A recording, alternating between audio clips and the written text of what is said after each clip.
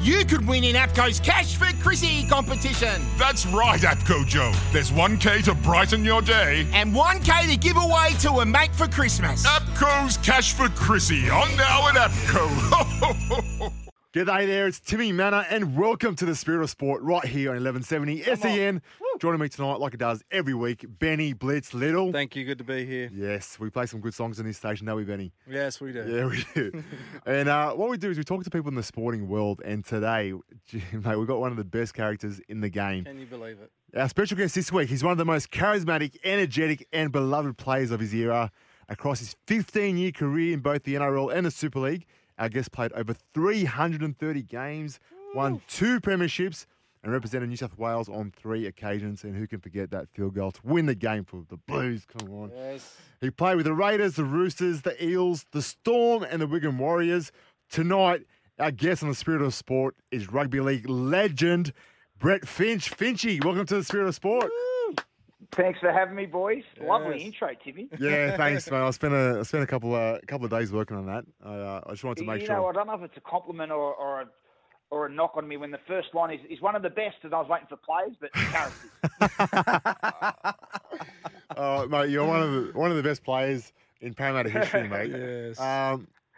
Where do we start, Finchy? It's 300. I didn't realise. Sometimes until I read these stats, I don't realise how accomplished our guests are. But over 330 games, 15 years of playing. You won 2 comps. Like that's a lot to achieve in your career. When you look back in your career, is there something that stands out to you most that you're most proud of? Oh, mate, I guess there's a lot of things you're proud of, and you know, I've got plenty of regrets too along the way. You know, when people say, you know, I've got no regrets, I think bullshit. You know, I've got a heap of them. But mate, the whole journey was great. I started as a 17-year-old kid. I was in high school. You know, I was playing first grade, and you can imagine me at 17. I looked 10. So, you know, and back then too, well, you've seen it firsthand. You know, I burnt the candle at both ends as well, and I trained really hard. You know, there's no really the recovery and the science behind it all now. So, you know, I was pretty proud of what I achieved, and you know, it's it feels like a lifetime ago, really. Now, you know, probably, you know, you got tackled 5,000 times, but I sort of forget what it feels like. You know, you just move into a different phase of your life. But mate, all I ever wanted to do was play football, and all I ever knew was football. And yeah, you know, it's you know, I've had struggles since because it was everything to me. You know, I didn't have a missus or any of that when I was playing, and you know, footy was my life. So I'm really proud of the journey, and you know, as you know, that you have plenty of challenges, so you got to be pretty durable and mentally tough to last it. And yeah, I was happy with what I achieved. We'll talk more about I guess a bit of post footy later. It seems to be a common theme. Like a lot of the guys and the guests we have on here, and you know, me being one of them as well. They all have a very similar story about when they finish. You know, no one really prepares you as much as you say you're prepared, as much as people say they're okay. Yeah. To go from you know, playing something you've done your whole life, one certain lifestyle, a way of living that is really enjoyable, then pretty much you're on your own. I keep telling people that, like, you know, some people don't know how to pay a phone bill when they retire, let alone, you know, live life without getting told where to be and what time to be there. We'll get into that a little bit later. But let's just kick on in your career. Is there like you talked about, you know, stages of your life and stages of your career. We talked about all the different teams you played at. Is there a particular era of your career that stands out as your favourite? Oh, probably 2, Timmy. The first couple of years at the Roosters. You know, I come from Canberra. They just won the comp. You know, I grew up in Newcastle, spent about 5 years in Canberra, and then next minute I'm in the middle of Bondi with a premiership winning team, you know. So, you know, that was great fun. You know, obviously you're 21, 22, living in Bondi, you know, in a successful team. But we trained hard. Ricky Stewart was, you know, he rode me really hard stick. He, you know, when it was good, it was great. And because we're pretty similar guys, when the team struggled, we butted heads at times, but you know, he built a bit of resilience in me, and you know, that sort of, you know, I'd skin like an African rhino there. It was that thick, you know, you can handle the criticism and the barbs, and that's the sort of was. And that was a great period of my life, and probably the finish in Melbourne was something I'll always remember. It's an amazing club, you know. When I go down and talk to the boys, you know, I say I would have loved to have played 15 years under Craig, but one positive from going down there late in my career, and I've been in a few clubs, you know, I appreciated how good the club was, and I knew that other clubs weren't like it. So, my exit from Parramatta, I remember I went to Daniel and just said, mate, there's nothing ever happened between me and Daniel. We got on fine, Daniel Anderson, that is. I just lost that competitive urge and the fire in the belly, which my whole game was built around. And, I knew me staying there, as charismatic as I am, Timmy, if I'm a negative, if I'm in a negative mood, I can bring a team down as well. So I knew it was best for both parties, which turned out correct. And I went down there, and I'd always been a big fish in a small pond in the teams in Sydney, and then going down to Melbourne, I was like, yeah, we like you and we want you to play with us, but we don't love you, and because we can get someone else to fill the hole, you know what I mean? So I had to prove myself and earn the respect of the team and, play a different role. And it was another challenge at the back end of my career, which I was really proud I did a good job with. Yeah, you talk about filling a hole down there. Melbourne's gain was Paris' loss in many ways. So I still remember the feeling of when you left. So you left, I think it was after round 4, was it, in 2009? Yeah. Yeah, round 4. Yeah, round 4. I was so accustomed, like it was my second preseason. I'd spent a couple of years then training with the NRL squad, and I was so used to every time there was a story being told or a group of boys laughing, it was always you in the centre in the middle of it. Yeah. And it was a bit of an eerie feeling when you left. It took I reckon that whole season went by without anyone filling that hole, and even the next year, it kind of took us a while to kind of realise that there's someone there. Like I know Corey Norman for me down the track had that similar role in my head of someone that brought so much life to a club, but you had that and you left a big hole there. By stories you mean lies as well. But you're right. And when I was in, when I'm in when I'm a positive mindset, you've seen it firsthand. Yeah. Some days I'd turn up dusty on a Monday or I'm telling jokes, but then I'd go to training and I was the most serious bloke there. Oh, man, why are you on that? I still remember there was one Saturday, Benny. By the way, Benny Little, Brett. Nice to meet you guys. Mate, it was a Saturday morning. I'll never forget. It was off-season session, and Finchy came to training in his jeans and a white t-shirt. So he's come in a cab. Beautiful. In a cab. The boss opens his locker. He's got his training gear. Smacks it on. Yeah. We go to the amphitheatre at Parramatta Park, which is traditionally one of our hardest sessions. It's a big steep hill, and we're just getting torched on it. Finchy not only does it after obviously what was a big night. He does it. He flogs everyone. Comes first by a country mile, and the whole time was just talking trash to the trainer. Oh my God. I thought we were going to have a hard session today. But it was unbelievable. Like I remember going to that session and thinking, oh no, Finchy's going to embarrass himself here. He's going to get in trouble, and he just flogged everyone. So yeah, you talk about the influence you can have, like, and the ability to back up. There wasn't many people that could do what you could do. Yeah, Finchy, sharing those stories, bringing humour. Bringing the life of the team. Did you know you were doing that when you were doing it? Was it a purposeful thing? Yes and no. You know what? It's not like something I had to manufacture. That's just who I was, because I just loved that environment so much. I grew up in it. My dad played footy. He was a coach when the night started in the lower grades. So I was a ball boy, so I was in the change rooms from 7 years of age, That's awesome. Around grown men. And that sort of language and humour and, I grew up in a man environment, and at times you knew, but mate, no matter what age, when I was young, I could mix with the old boys. When I was older, I could mix with the young boys. I could be singing country and western with the, the boys from out bush, and I could be rapping with the Polynesian boys. Come on. I could relate to most people, and I knew that was a strength. Of mine. You just summed up your trip away trip one year. The country boy Benny Smith, the Polynesian Fletty Mateo. Yep. And then we had Guru, the weirdo. So that was a perfect mix. He was just a weirdo, was he? Oh, Guru, he's not a weirdo. Like rap. He doesn't like country. He's just looks at the world differently to everyone else. Not weirdo. Mate, let's go back to the very start. So when you were at Canberra, is it 1999 and you made your debut? 99, yeah. Against the Storm, where you finished up in the NRL. But as a 17-year-old, what was this experience like for you? Like, it must have been, like it's every kid's dream to play in the NRL, but to do it at 17. Yeah. And were you still in school at the time? Yeah, I was in year 12 at the time. Yeah. I remember getting a call on the Monday at school. And at school, I was an okay student. I probably didn't apply myself that much because I was always in sport. But I'd be cheeky but never get into trouble, you know what I mean? I was never rude in class. Somehow I was one of those blokes who could start something but then, charm me way out of it, So I always got on well with people. Anyway, I got called to the office, and usually the people who get called to the office are in trouble. I thought, what have I done here? And it was a call from my mum to say, you've been picked in the team. I'm coming to pick you up. You've got to go to training. And that was the Monday. We had the Friday night game. Melbourne were the defending premiers. I got my start because Laurie Daly was in the Origin. Yeah. I think it was about round 13. So I remember it like it was yesterday, Timmy. And I went to school the day of the game till lunchtime, and then went home and got myself ready and went out and. You went to school game day. Come off the bench. Yes, I went to school game day. How good's that? I started off the bench, and I think Brett Mullins got injured really early, so I went on. They put Mark McClendon, who was in the halves, they put him to fullback. And I got onto dummy half, and I thought, I'm just going to have a run, get myself in the game. And I come out of dummy half, and the marker just got me by the legs. So you're sort of like a sitting duck. And I fell straight into the biggest man in rugby league, Glenn Lazarus. It was like falling into a love sack, you know what I mean? Just absorbed me, and it certainly got me into the game. He absolutely hammered me. I still can't believe you went to school game day. Yeah. And then you played against guys in that era, like, mate, my childhood, like, I watched a lot of you playing, but it was also, Freddie and Joey was my favourite as a kid, watching Joey play.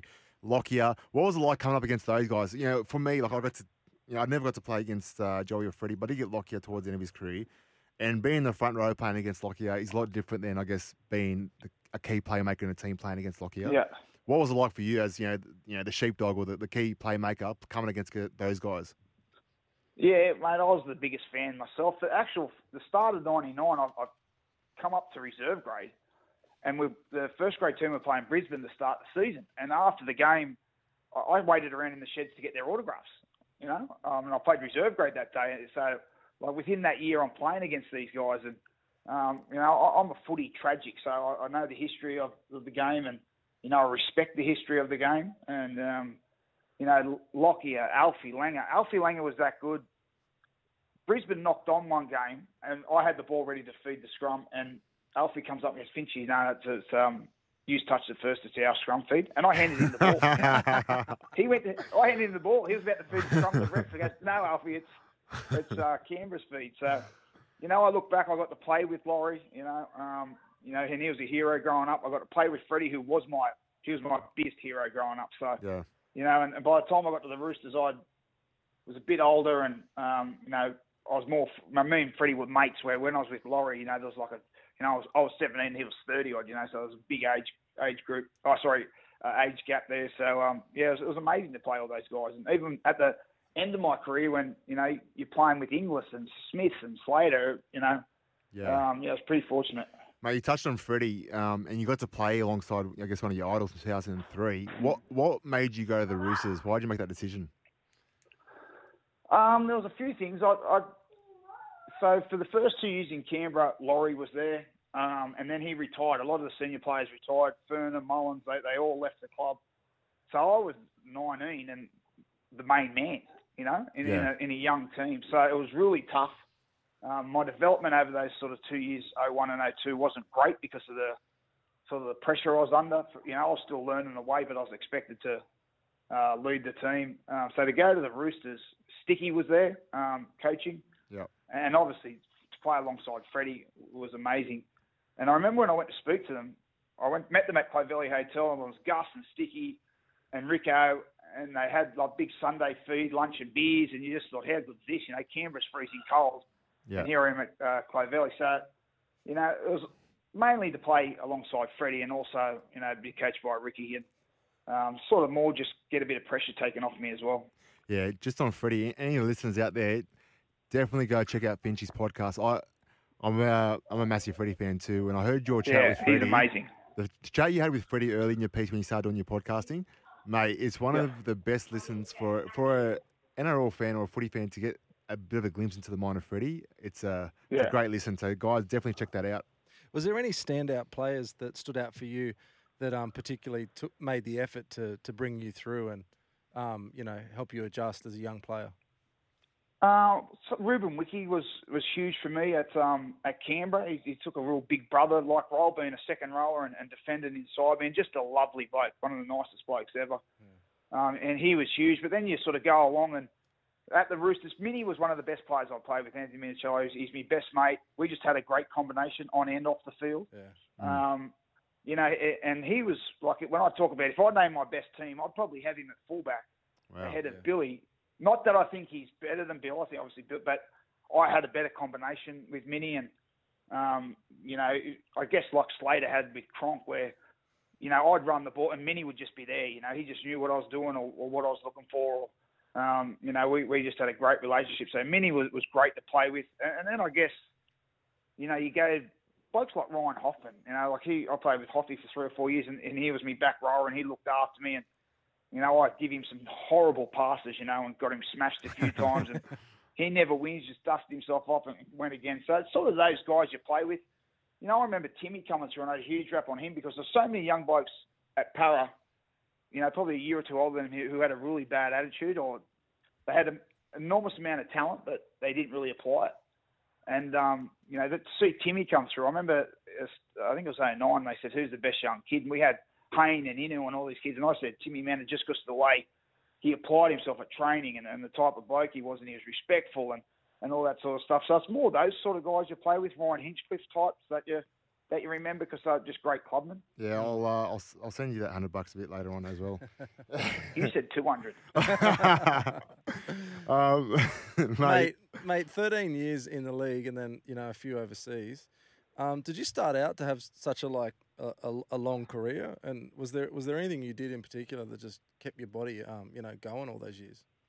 Mate, I think it was, you know, you've got to be a bit lucky. You've got to be a bit crazy. Yeah. You've got to be a bit stupid, you know. The way I played, I wasn't a real skillful halfback, you know. My main strengths were my competitiveness and toughness. And, you know, for a halfback, I liked to tackle, and I was one of the better defensive halfbacks. You know, I put my body on the line. But I just loved it, you know. As long as I can remember, I wanted to play football. You know, that's all I wanted to do, you know. There was a stage in my life, you know, I know this sounds ridiculous, but I thought I'd play forever, you know. I honestly thought, there's no way I'm going to be retiring at 32. I'm going to be playing until 40 and that sort of stuff. But, you know, and again, for me, the older you get, it's a challenge mentally too, you know, to get up. And you know, I wasn't big or strong or fast, so I couldn't really rely on, you know, some of those talents. Mine was I had to be, you know, mentally ready to compete at everything. And the longer your career goes, it's just so hard, you know. And it was more relief in the end when you do play good, you know, because you know, that sort of challenge every week is quite hard. Yeah, so true. Yeah, talking to some of the scouts around the traps, they're really looking for those young guys who just have that hunger to compete. How important was that for you as an attribute in your career? Oh, it's what I was based on. You know, I made more errors than anyone, but, you know, I really believe, you know, 95% of my teammates I played with loved playing with me because I tried hard, you know. Yeah. And I think I got a hall pass for all the errors because they knew I wasn't making them deliberately. You know, if I missed a tackle, it's not because I got out of the way of it. It's because the bloke was too big and run over the top of me. So, you know, while I was tough on my teammates as well, I'd come through that generation where coaches were tough on me. And a lot of my teammates didn't know, you know, the heat I'd take off them. And you know, they would make an error or something, and I'd take responsibility for it. So, you know, I guess if I look back, I wish I wasn't as that sort of halfback. I was real cranky early and I blow up a lot. But that's when I come through. That's how the senior players was for me, I guess. But you know, it's a tough game, and you know, it's only getting tougher. Mate, you talked a bit about the Melbourne culture, but you got to 2 grand finals in 03 and 04 with the Roosters. What was so special about that group of players? Oh, just tough and fit. So, you know, I remember getting there my first day. We did a beep test, and the whole forward pack got like 14 or 15. You know, I just thought, wow, just a tough team. They changed it with the rushing defence with Sticky. Yeah, I remember that. Yeah. You know, now if you lift a player off the ground and someone puts their hand on the back, their teammate, they call held because the Roosters changed that rule because they would pick blokes up and drive them back 10 metres. You know. Yeah. So they were just so tough, and it was old school. You know, it was.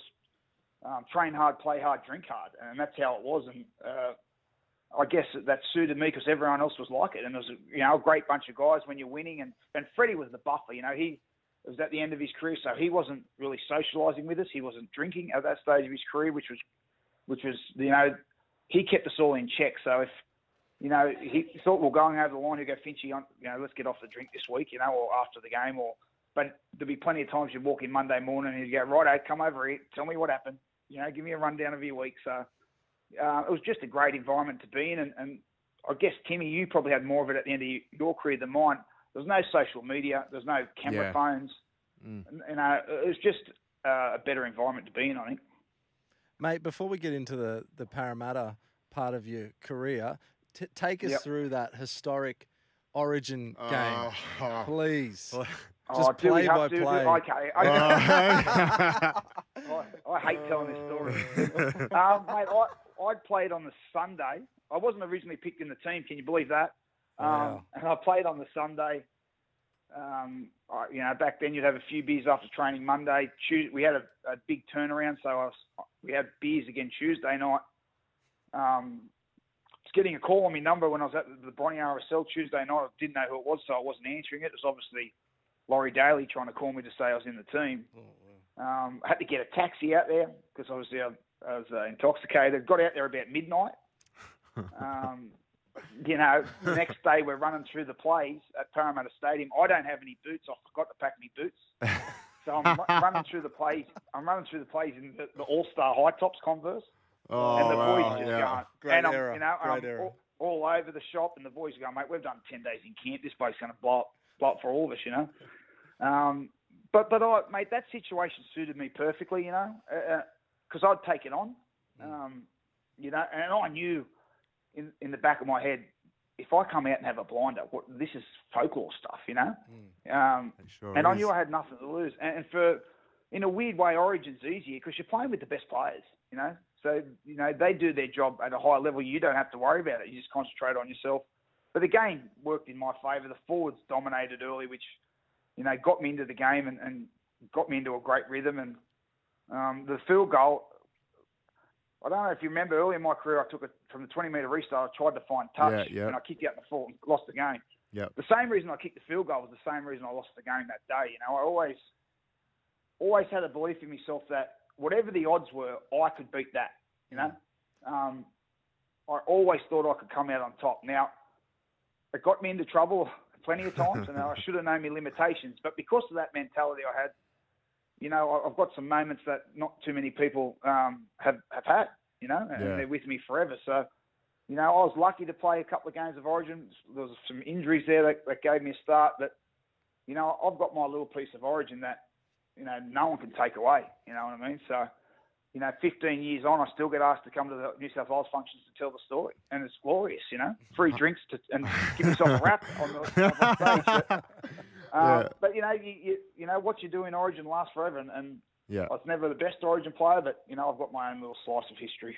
And it's funny you touch about the whole backing yourself and not being scared of failure, because that's what all superstars have. And I reckon a good 90% of players playing in the NRL don't have that. They're all happy to play it safe. And I'll put my hand up. I was one of them. That I was happy to play it safe and just do what I was good at and know that, I can do my job and I'll keep my spot in the team and everything's happy. But people like you and other players that are superstars, like Callum Ponga, he throws out cutout passes on the weekend. They could get intercepted, but he's not thinking about the intercept. He's thinking about, what if I score the try? Yeah.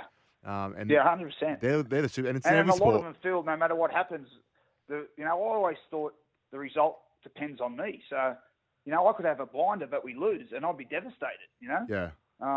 Because that's the mentality I took. So you can imagine I was devastated a lot of the times because I had plenty of losses along the way. But that's I don't think I'm in that superstar category, but that's the mentality I had, and probably a reason why. A lot of the time the coaches would stick with me because they'd know. I was going to go out there and not hold anything back. Well, mate, you end up coming to the Wild West, mate, the glorious the paradise, and you leave after, we spoke about before, after round 4, and you end up at Melbourne Storm. I know every time I talk to you about this, we spoke about it on air a couple of weeks ago, you always play it down like, it wasn't that big a deal to beat Parra in the grand final, but I know what sport can be like, and I know how sometimes, it can really, not I don't know if bitter's a word, but it can make you really upset with the way things can work out. And for you to have a bit of a last laugh at a team that kind of like parted ways with you, how did that feel? No, mate, to be honest with you, Timmy, it really didn't, because I lost the 2 grand finals early in my career. All I ever wanted to do since I was 4 was win a grand final. Yeah. You know, I remember growing up and had tapes of Dad beating the St George teams in 77 and 79 when they won, and just watched them over and over again, and that's all I wanted to do. And, you know, I went out to Parramatta to play 5'8", you know, under Higgs. Yep. And the first year was brilliant. We made a prelim final. And then the second year, Timmy Smith had a few issues, and he stood down. So I'm back in the halfback role, which I didn't want to play, you know what I mean? Yeah. You know, and I guess that year, at the end of that year in 08, we missed the finals.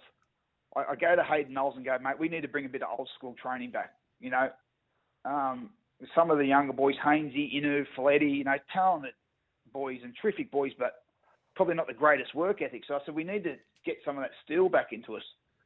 So I really started applying me, I was always applying myself, but I really dived in that off season. And I don't know if you remember, Timmy, you were the leader of those young kids, and you were the youngest. You know, and I got nothing back from them. So that sort of ate away at me.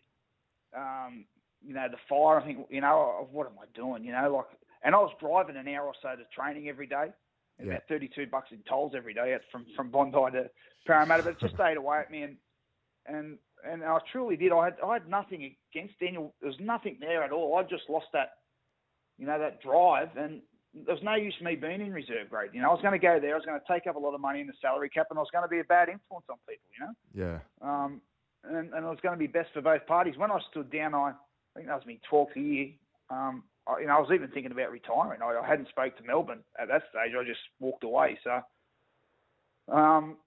you know, I had some really fun times at Parramatta. The fans were great, and especially that first year out there was fantastic. Oh, mate, the fans out there, especially when you're going well, and when that first year you had out there, you guys were awesome. But when you're going well, the Parramatta fans are some of the best in the comp, and they're hungry for success. So I can't wait for the year they win it. The city's going to explode. Hold up. Did you say you walked away? Well, sorry, Gab. I was just going to say, you would have thought you boys won the grand final in 09. I know. That was embarrassing. You know, it was unbelievable. Yeah. Mate, I remember sitting in Sydney, and we're around the dinner table, and boys said, boys, do you know who Parramatta are playing in the grand final this week? Because there was 10 pages of para in the paper. You wouldn't know who they were playing. It was madness. But that's the strength of Parramatta and the blue and gold. Yeah, it's a big such brand. a popular, powerful club, you know? Yeah. Did you say you walked away from Parramatta without talking to Melbourne? Is that what you said? No, I didn't. No, it was about a week or two later Melbourne got in touch with me. I just walked. Yeah, what happened there? Tell us a bit about that. Well, I just went to Daniel. I said, mate, I was 4 games into a 3-year deal, the biggest contract of my career. I said, mate, I think I'm done. I want to release.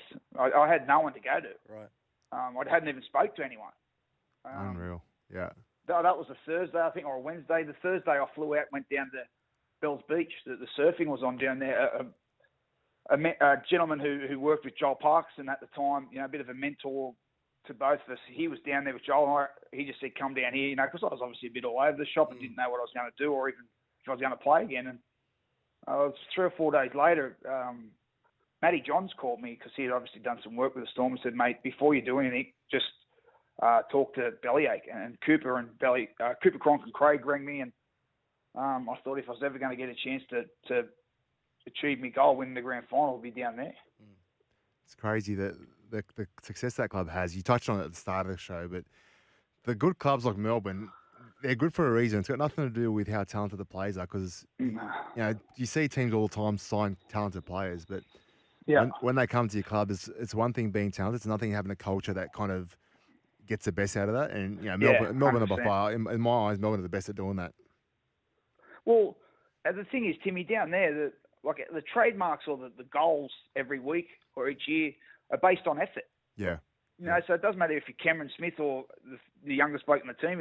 If you don't achieve those goals, it's obviously because you haven't applied yourself. Yeah. So, you know, they're amazing. The one thing with champions, I know a lot of Aussies love the underdogs, but I love champions because to be a champion is harder, you know? Yeah. You know, to climb the mountain, and you get to the top of the mountain, and it's amazing. You know, it's the first time you've got a lot of drive and a lot of hunger to achieve that, but it only takes a select few to go back down the mountain and go back up it again. When you know what challenges face, you know how hard it is, and you know the outcome. You know, and that's what Melbourne did. They still do it now. It's ridiculous how you know they just reset every year and they train and play like they've achieved nothing. It's such a good trait to have, isn't it? Hey, you talked about mountains and what it feels like sometimes coming down the mountain, but we spoke to Shane Shackleton last week, mate. We've had Loco the week before. I've had this, like I said, every single week. The stories we have on here is a very similar kind of theme, and that's that feeling post-career. And it doesn't matter. Like, if I'm being honest with you, I thought I could not have been more prepared. I spent 11 years of my career in university. So I studied. I had all these qualifications. I spent the last 3 years of my career working 1 day a week with the club to train in corporate partnerships. You probably couldn't find a person more prepared for post footy. And even when I finished, it was like, now what? Like, I was just so used to routine. I was so used to having someone tell me where to be, what time to be there, what to wear. How did you find the transition from your playing career to your post career? I know you kind of had a bit of a soft landing in media, which kind of How did you find it all? Yeah, it was terrible, and there's things I still deal with today. The crowd's turned off. There's no one saying Finchy. He's a box of Nike shoes. There's no one. Oh, mate, did you know how much runners cost? Yeah, exactly. Oh, mate, I had no idea. Yeah. Mate, but there's no one catering to you. It's over, and no one cares. Yeah. For me, my whole world was football, and then you're done. One day you're an NRL player, which is you're a small percent, of the population that can do a job that is so hard to do, And then the next day you're nothing. I wasn't. I had no training for anything. I wasn't qualified for anything. And all the stuff that would do me head in, like the pressure of being a halfback, and the demands of training. I missed it as soon as I finished. There was no drive. I had no sort of drive or any positive. There's nothing there for me. I was empty, and I remember I went to speak to a psychologist, and he goes, "Mate, great thrill. You live up on. I go down and watch the sunrise." So I get up and go down and watch the sunrise, and I go, "Is this it? Who gives a shit? Is this my highs? Yeah. You go from kicking a field goal in front of 80,000 to watching the sun. Like, who cares? And mate, you're right. I went into a good job. Yeah. So people thought, well, and mate, you know me. One thing I can do too, Timmy, is I can cover up my emotions and put a mask on. I'll play a character. Yeah. So I hit it and I laughed it off. And inside I knew I was gone. I knew I was in some trouble. Halfway through my last year of footy, and I remember a funny story. It wasn't funny at the time, but when I finished, I went away for a month. I went to Vegas and I went over to Europe.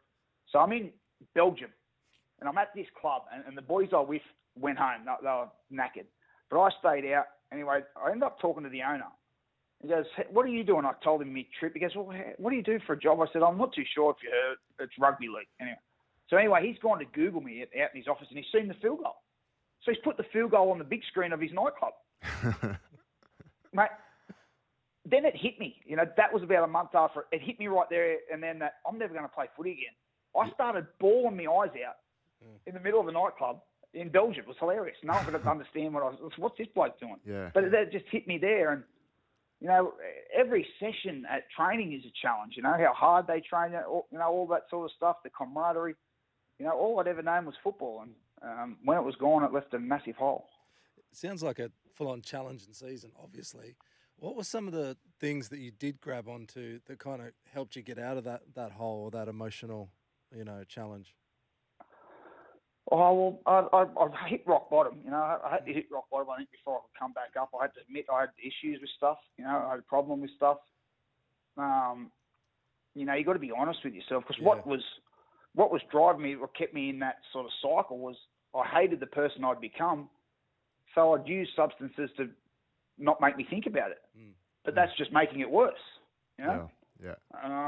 At times it was played out in the media, and when I'm hurting myself, I can handle that. But when you see it affects your missus or your mum and dad, that's when it starts to take its toll. But it was hard to get out of it, and it took a long time. But step by step, you're gradually just trying to put one foot in front of the other, and as every week goes by, I think, all right, it's getting better. Mate, you talk about the media, and for normal people listening to this show, everyone has down stages of their life. Everyone has a tough patch Yeah. they go through. But when you're in the media, when you're a public figure like you are, everything gets played out on loudspeaker. Everyone sees every stuff up, every mishap, every fall. How Yep. did you feel when a lot of that was getting blasted publicly? Like, how'd you cope with that? Oh, mate, it was hard because I come out. I never got caught doing anything or did anything wrong. I just said I had a problem, Yeah. So there's no, some people get arrested for something, then they'll go get treatment, Yeah. I did nothing wrong. I just knew I had a problem. And I was honest about it. I remember times at Fox Sports, I was doing the Matty Johns podcast, people were saying I was on ice. Like, that is outrageous. Like, I've never touched that in life, and just because I've been honest, Yeah. and you know what I'm like, Timmy, I'm quite Straight energetic, shooter. I'm handsy, any time people see me, he must be off his head, or he must, so that hurts, because they don't know what I've been through, and because I was so honest about it, it sort of gets used against you. Mate, it seems like so many people don't have that quality of just transparency and being open and vulnerable. Where did that come from you? It seems like you were just going to man up and Oh, you got to, Yeah. I did it when I played footy, I'd take the responsibility, and I've always, one thing I've never done, I've done some things I regret, but I've never blamed anyone else. I've never passed the buck. And one thing about owning it is, say what you want. I know my truth, and you can't. There's not going to be any rumours floating around because I've been honest. I've got nothing to worry about, and I know where I sit with it. Because you're honest with yourself. If if I was lying about things or covering up things, you know yourself. When you're laying in bed at night, you just yourself and your thoughts that you're only cheating yourself. So Yeah. that's one good quality that still remained through that stage of addiction. yeah. Mate, you landed, you're punching above your weight with Ellie, and obviously she's awesome in terms of as a support for you. But how else did you find your support network? Did you find there were many people backing you in your corner? How did you feel when you're going through your tougher times? Yeah, I had plenty, and Ellie was great.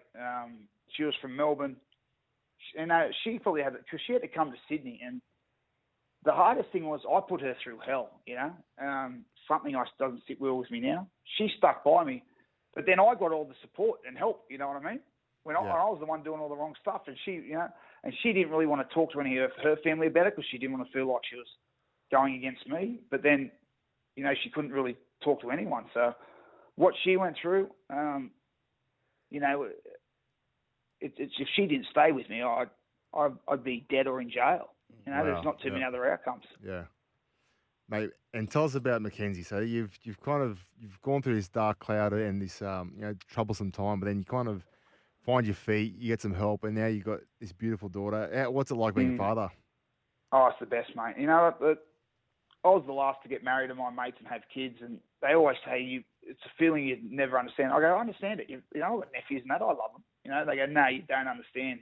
And when Mackenzie was born, it was like my whole world got a fresh coat of paint, and Yeah. I thought one of my struggles was I always just thought about football. Yeah. I had no plans to do anything. So when I finished, I felt like, well, what am I going to do? And I'm 32. Yeah. And when I had Mackenzie, it's like, oh, this is what I'm on this planet to be, her dad. And, That's awesome, yeah. she's a little ripper. She looks like a mother, thank God. But I tell you what, a personality like me, she just does not stop. Oh, no. She's a little ripper. She's great. It's a different change to what life was 10 years ago, but I wouldn't have it any other way. Yeah. And what about the next chapter? What are you passionate about? What gets you excited? What do you see yourself doing more of? What do you want to do more of? Mate, I'd love to coach. Oh yes, you'd be Melbourne, awesome at that. That last year I went back and I was going to have a year where I played and I was going to coach the 20s. Yeah.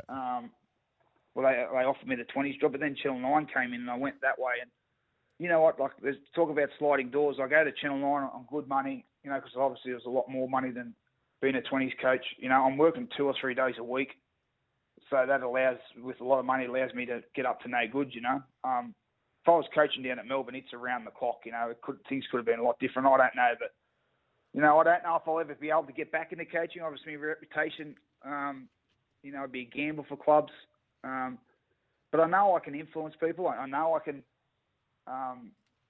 relate to people. I can relate to kids and the halfbacks. And, You know, it's funny. It's like all the great coaches weren't the best players. You know what I mean? I think I've got a good footy mind, even though I wasn't the best footy player. Mate, I'm actually pumped you said that because I envision you being. I felt like even when you were playing, you're kind of coaching as you're playing as well. So it's something that you'd be naturally so good at. Mate, that went super quick. It's probably the quickest that we've ever gone through a podcast. Did we tell the origin story? Did we get that? Yeah, I think we told it twice. We might see if we can get the Benny. We actually there was one day where COVID cancelled the games a couple of weeks ago in Brisbane, so we actually got to relive that game. So Finch and I got to commentate. It was a magic moment. Wow.